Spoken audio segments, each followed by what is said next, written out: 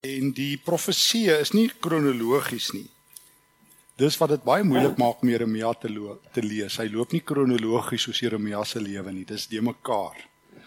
Dan is hy, sal julle sien, byvoorbeeld hoofstuk 36 gaan oor Jojakin, en ek wil so oomblik by hom stil staan, maar as jy nou sien, dan sal jy sommer so vroeër, sal jy al lees hoofstuk 23 en so aan van koning Sedekia. Nou hulle is kronologies na mekaar, so die boek is nie kronologies gerangskik nie, soos wat Jeremia se lewe geloop, en dis wat dit moeilike boek maak om te volg, kronologies. Jeremia beleef 5 konings. Hy tree op as Israel het eintlik tegnies, het Israel net 2 baie vroom konings gehad. Ek wonder of julle weet wie dit is. Israel het net 2 vroom konings tegnies gehad, wat hulle hele lewe lank vroom op die Here se pad, regtig vroom volhard het. Wonder wie sou jy sê? Well done. Hosea, en die ander koning? Wonder. Josia en koning Hiskia en Josia. David was nou nie die grootste. Kyk, David was 'n man na die Here se hart, maar ek dink omdat hy God se genade verstaan het. Maar ek praat van iemand wat konsekwent, volhardend, nooit afgewyk het nie. Wonderlike man David, moet my nie fout maak nie, Salomo. Maar die ware vroom koning, soos koning Hiskia en koning Josia. En jy moet weet, Jeremia begin optree in die jaar 626, as ek reg onthou, word Josia koning in 639, na die mees skrikwekkende koning wat Israel ooit gehad het. So ons vra, wie was die mees skrikwekkende koning wat ooit in Israel was? Sy naam is Manasse. Manasse, dink ek, het 55 jaar geregeer.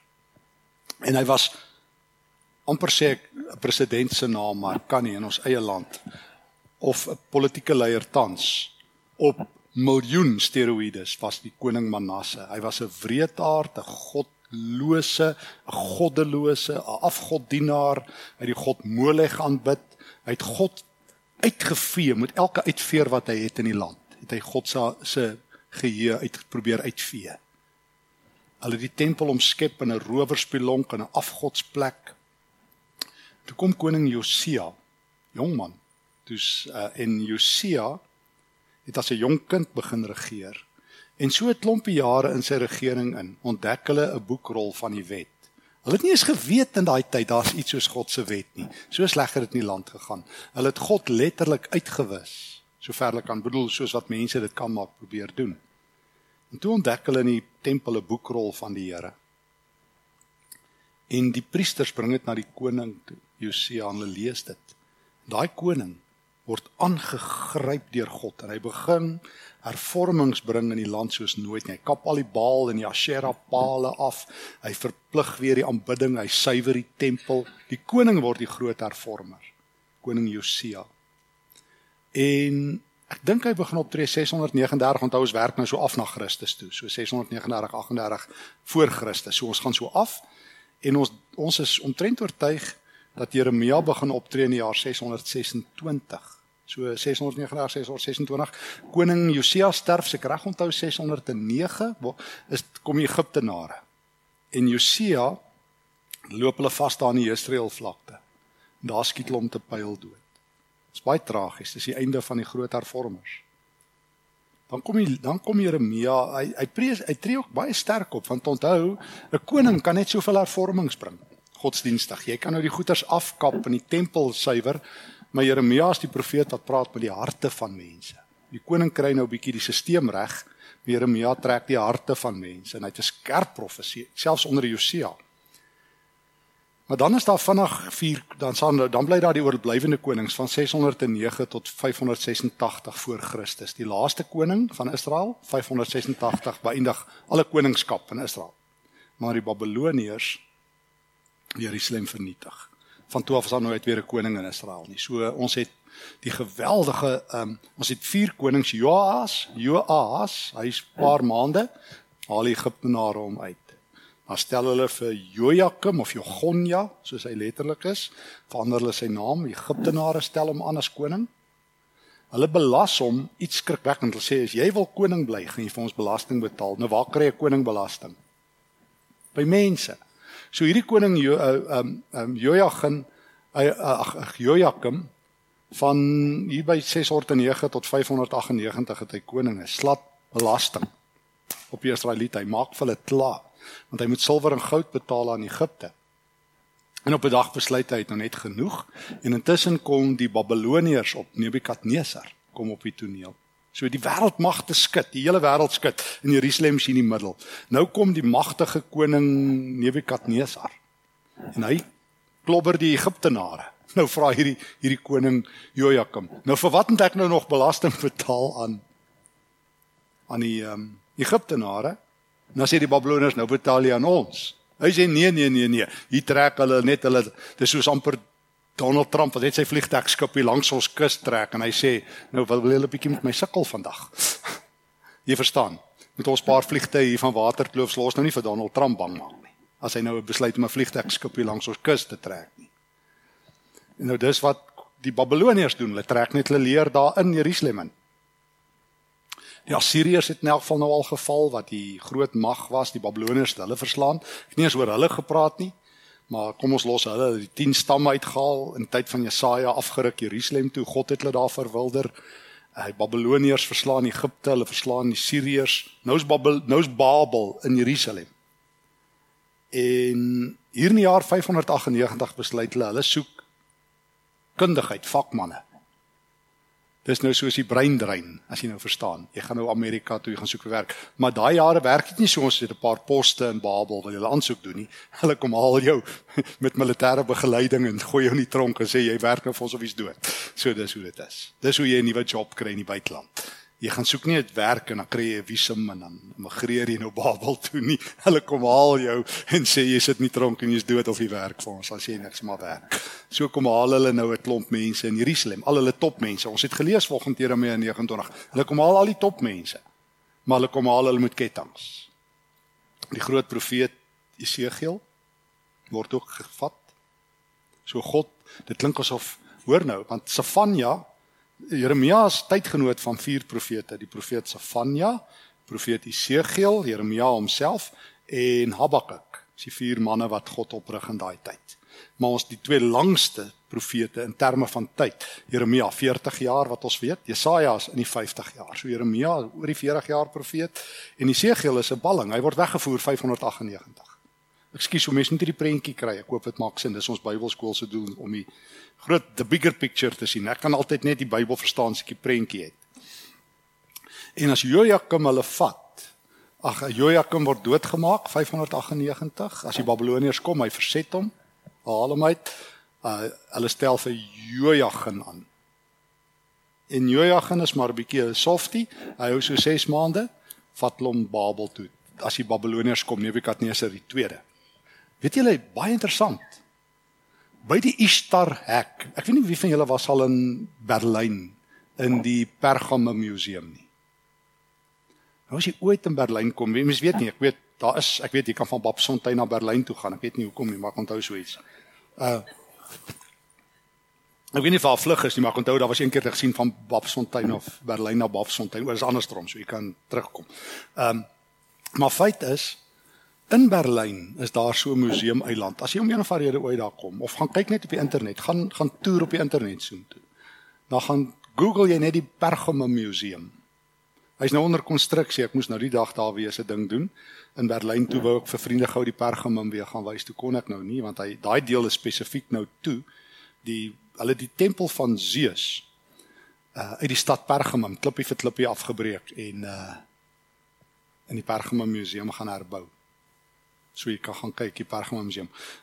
Volgende jaar vat ons weer so 'n groep ouens in September. Ek sien ons een bus is nou al vol, gaan ons bietjie in Turkye loop in Maart maand in Israel. Maar gaan wys ek altyd vir ons waar die Zeus tempel gestaan het. Maar dan hulle ook, dit kan mens nou sien en dit kan jy gaan Google. Ek het 'n klomp foto's daarvan.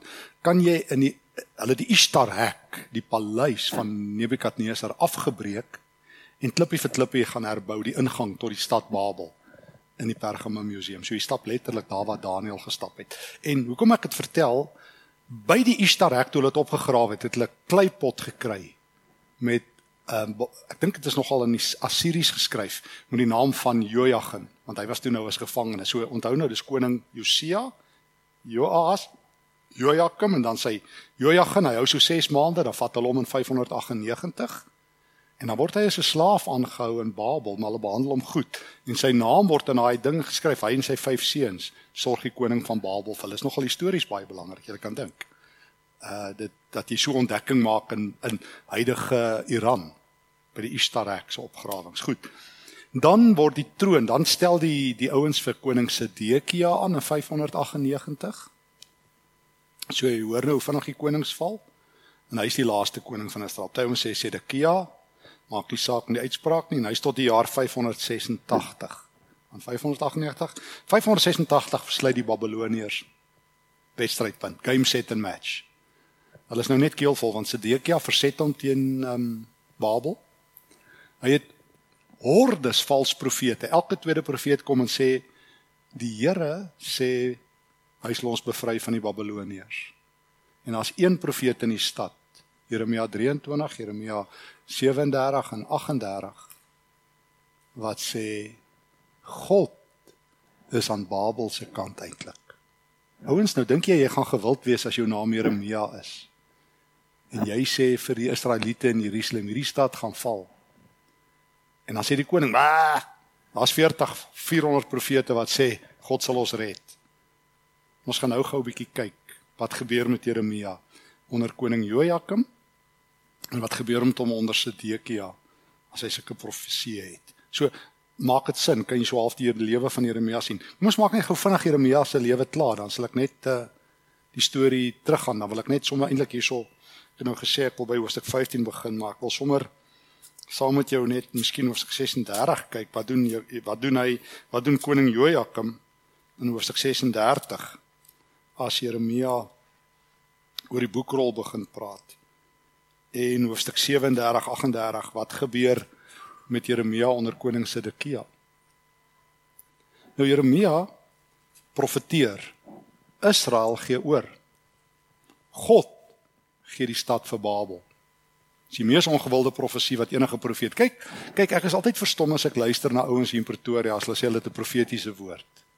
Maar dit klink altyd so mooi wat mense wil hoor. Ek sê altyd, God stem altyd saam met Pretoria se profete. Hy verskil nooit van hulle nie.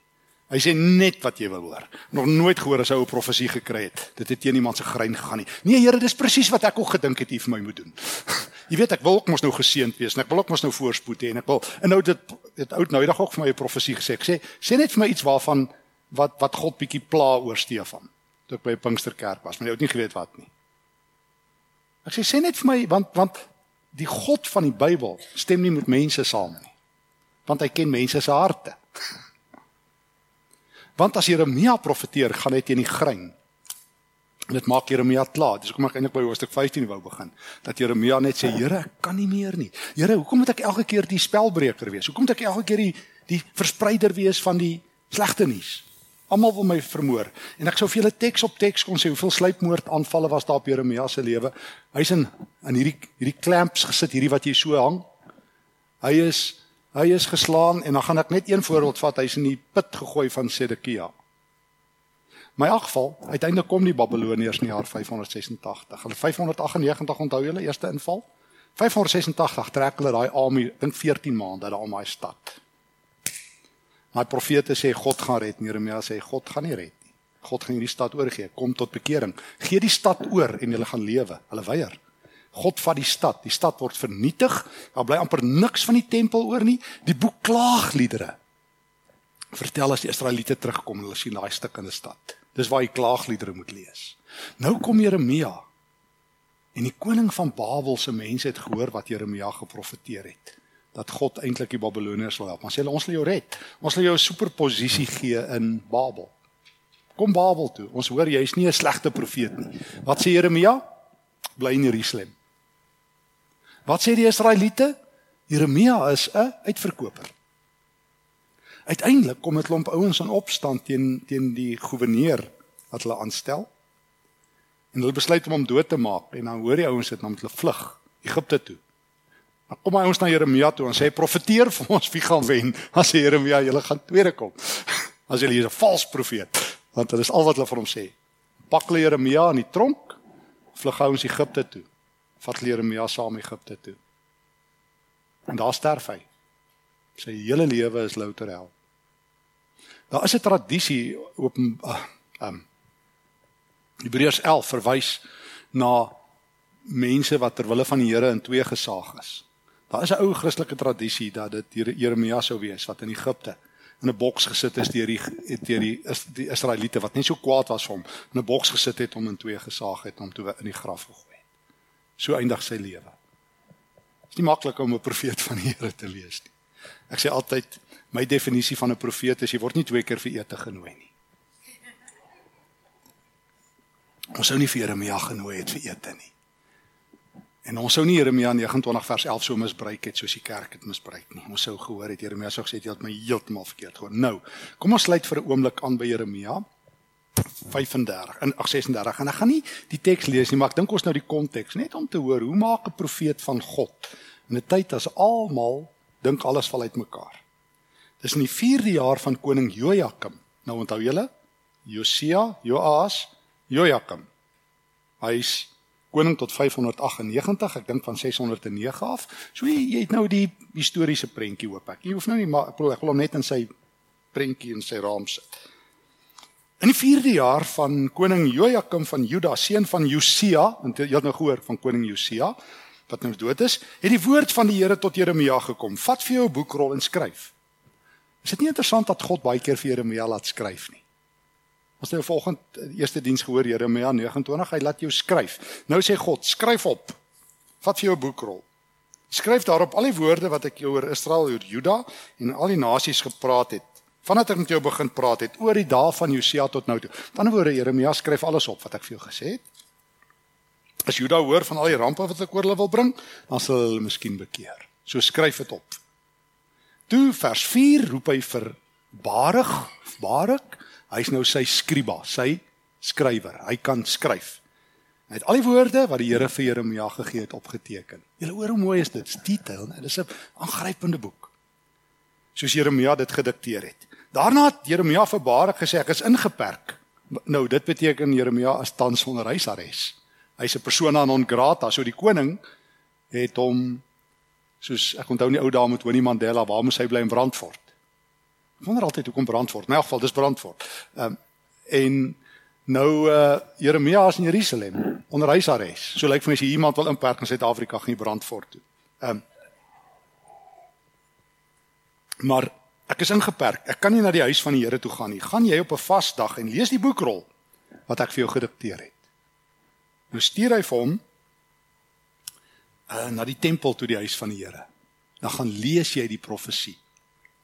Die volk wat in die huis van die Here is in die hele Juda moet dit kan hoor, jy moet dit vir hulle lees. Miskien sal hulle dan by die Here pleit en sal elkeen hom bekeer. Nou doen hy dit vers 8. Hy gaan lees dit en kyk net hoe akkuraat word dit gedateer. Vers 9. In die 9de maand van die 5de jaar van koning Jojakim van Juda, seun van Josia. So ons weet presies. Bybel is nie speelietjies nie.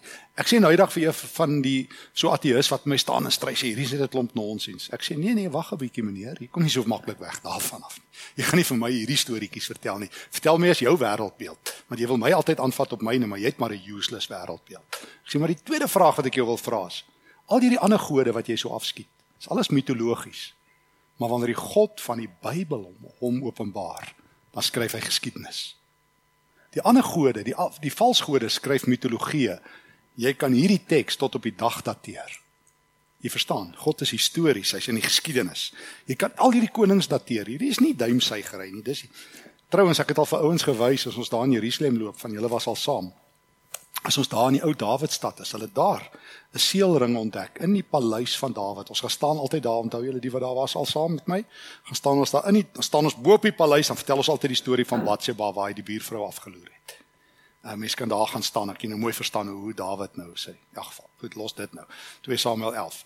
Maar jy daad hulle seelring ontdek in daai paleis van Dawid, wat een van die amptenare behoort het. Wie se naam in Jeremia geskryf staan ook, wat hulle kan dateer. So God is in die geskiedenis, dis nie duimsuig nie. Goed, in elk geval, ek sê dit altyd vir my ateïs vriende wat so bereid is. Blaas ek hulle vlammetjie, bietjie. Is 'n vasdag in die teenwoordigheid van die Here vir die volk van Jerusalem aangekondig. Die hele volk is daar, Barak vers 10 lees dit, en die hele volk hoor dit. Nou, kyk net al die detail.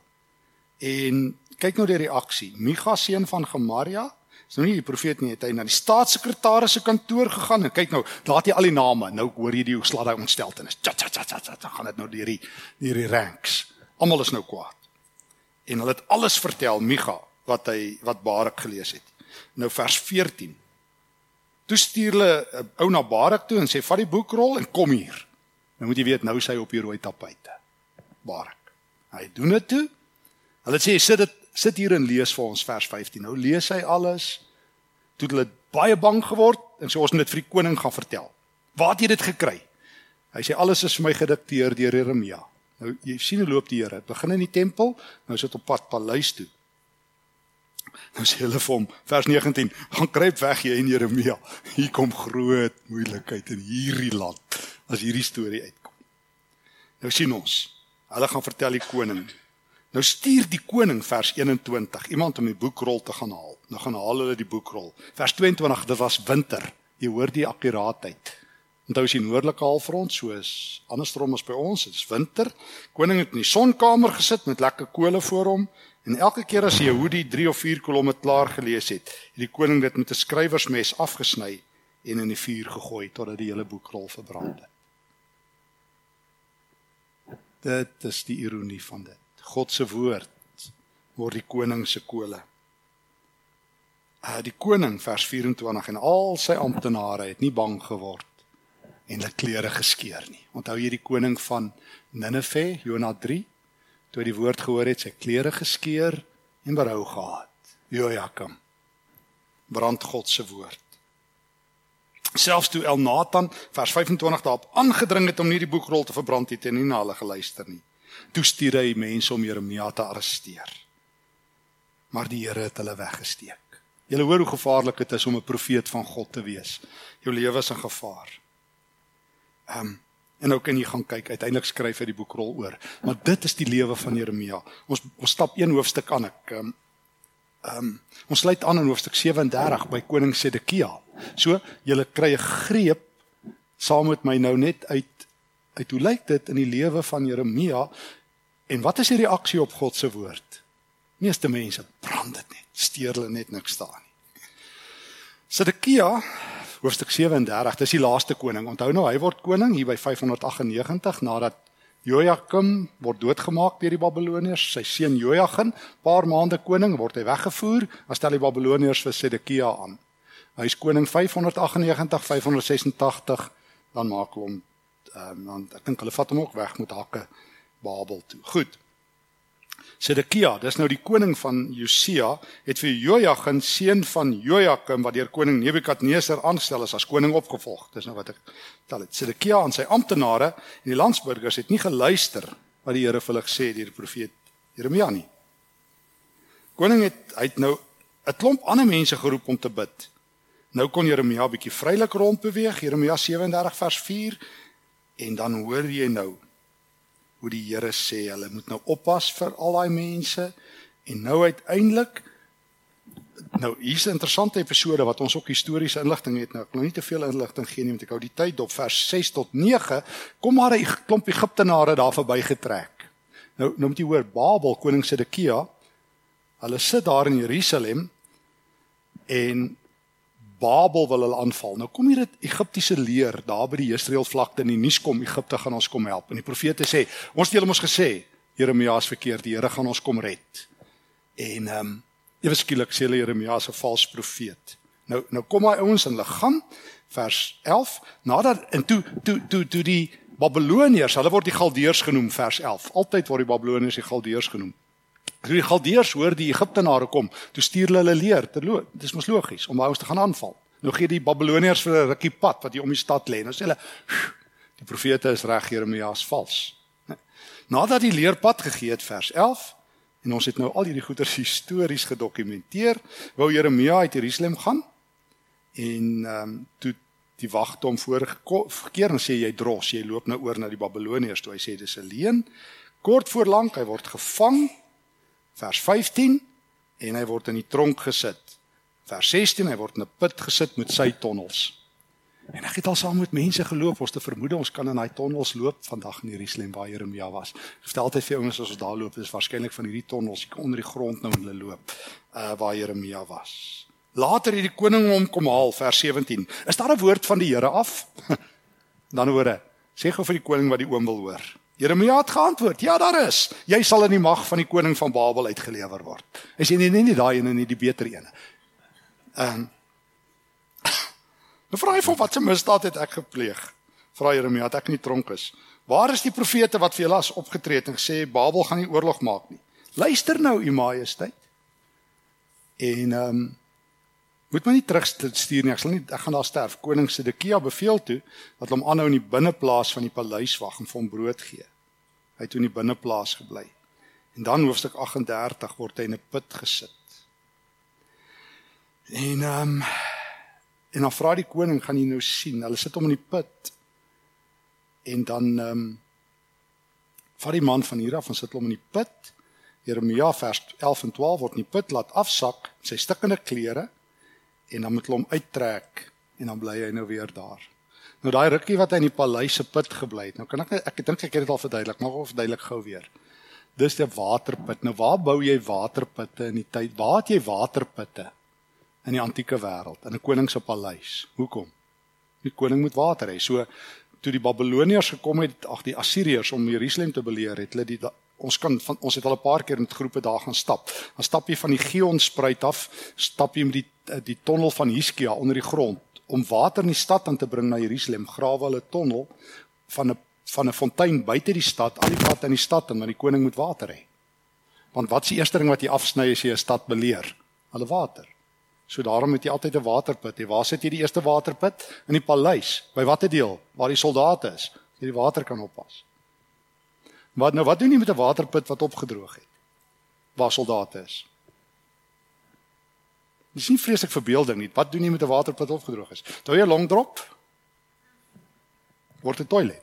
Word die soldate se toilet. Long drop. Dis hulle toilet. Ons weet dit baie goed, dis goed beskryf. Waar is dit Jeremia vir 'n ruk? Die waterput wat opgedroog het. Ja, goed, so jy kan die kolletjies konnekteer. En nou verstaan jy, nou is ons net terug ons laaste stukkie Jeremia 15. Jy verstaan Jeremia se klagte in hoofstuk 15. Wat hy vir die Here sê, vers 10 en verder. Of vers 15. Vers 10 ook en in vers 15. Waar hy vir die Here sê, Here, ek het 'n verskriklike swaar werk. Hoe sal ek die woord kan verkondig? Hoe sal ek die woord kan verkondig? Hy sê, Here, dis baie, baie hard wat my gebeur. Hy bedank as te ware by die Here. Hy sê, hy kan net nie so aangaan nie. Hy sê, vers 16 van hoofstuk 15, ek het die woorde verslind, het was my 'n vreugde, maar vers 17, ek kan nie meer sit waar daar gelag word nie. En waarom staan nie 'n einde aan my pyn nie?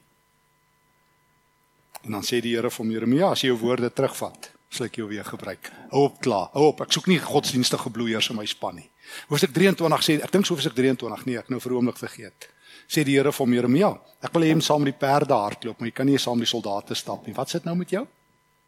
Ek soek magtige perderuiters. So hier is die ding, hou nou op om jouself jammer te kry, maar die Here beloof nog iets. As jy jou woorde terugneem, sal ek jou weer in diens neem, Jeremia 15 vers 19.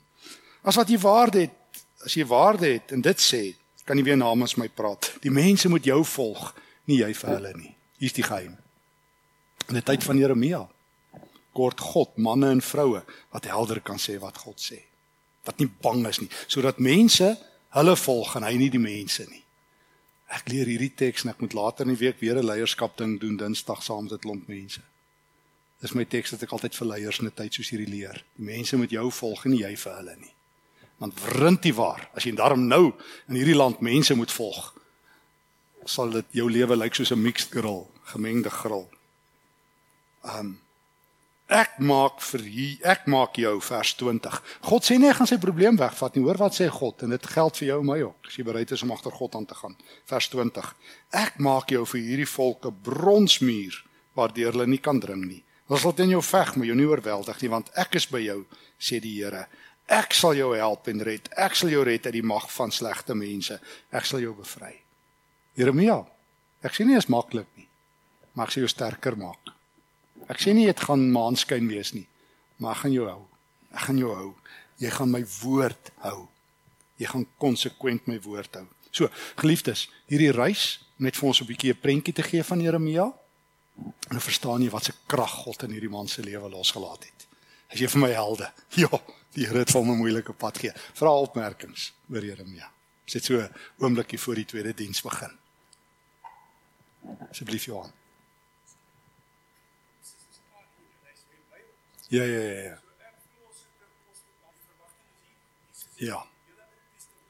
Ja. Ja. Ja. Ja.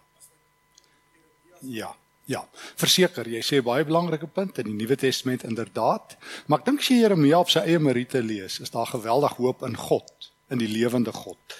En dis die punt, nê? Nee. Dis dieselfde God van Jesus. Maar die Nuwe Testament tereg 100%, miljoen% sê Christus ons hoop. Daarom sal Paulus in Romeine 8 sê, ons hoop teen alle hoop in. En daarom sal hy geloof, hoop en liefde uitlig, né? In 1 Tessalonisense 1 of in 1 Korintiërs 13 of in Kolossense 1 as die boustene van die Christelike lewe. Die hoop op Christus. Hoop het altyd 'n naam, Jesus. Jy is so reg. Maar ek dink die Ou Testament se hoop is in die lewende God. Hulle hoop is nie in die Messias nie, hulle hoop is in God. Ons het daai ding gemaak, hulle het die hoop gehad die Messias kom. Nee, hulle het in die lewende God gehoop. Dis hulle hoop. Jy verstaan. So dis maar ons inlees van die paar messiaanse tekste asof hulle hoop was dat 'n Messias kom. Hulle hoop is God. Dit is wat Jeremia se hoop is, dat hierdie lewende God hom sal laat ken. Die God van Israel. Ja, so in daai sin kan mens Jeremia op in sy eie reg lees en hom nie net as 'n voorstadium tot lees nie. Ja. Ja.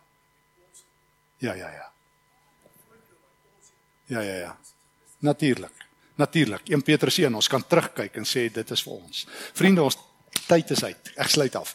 Here, baie dankie dat ons saam kan leer by Jeremia. Dankie vir hierdie man wat jy opgerig het vir 'n tyd soos hierdie. Ons wil graag ook leer by u. Leer ons ook, Here, om sterk te wees, om u te volg en nie vir mense nie. Amen.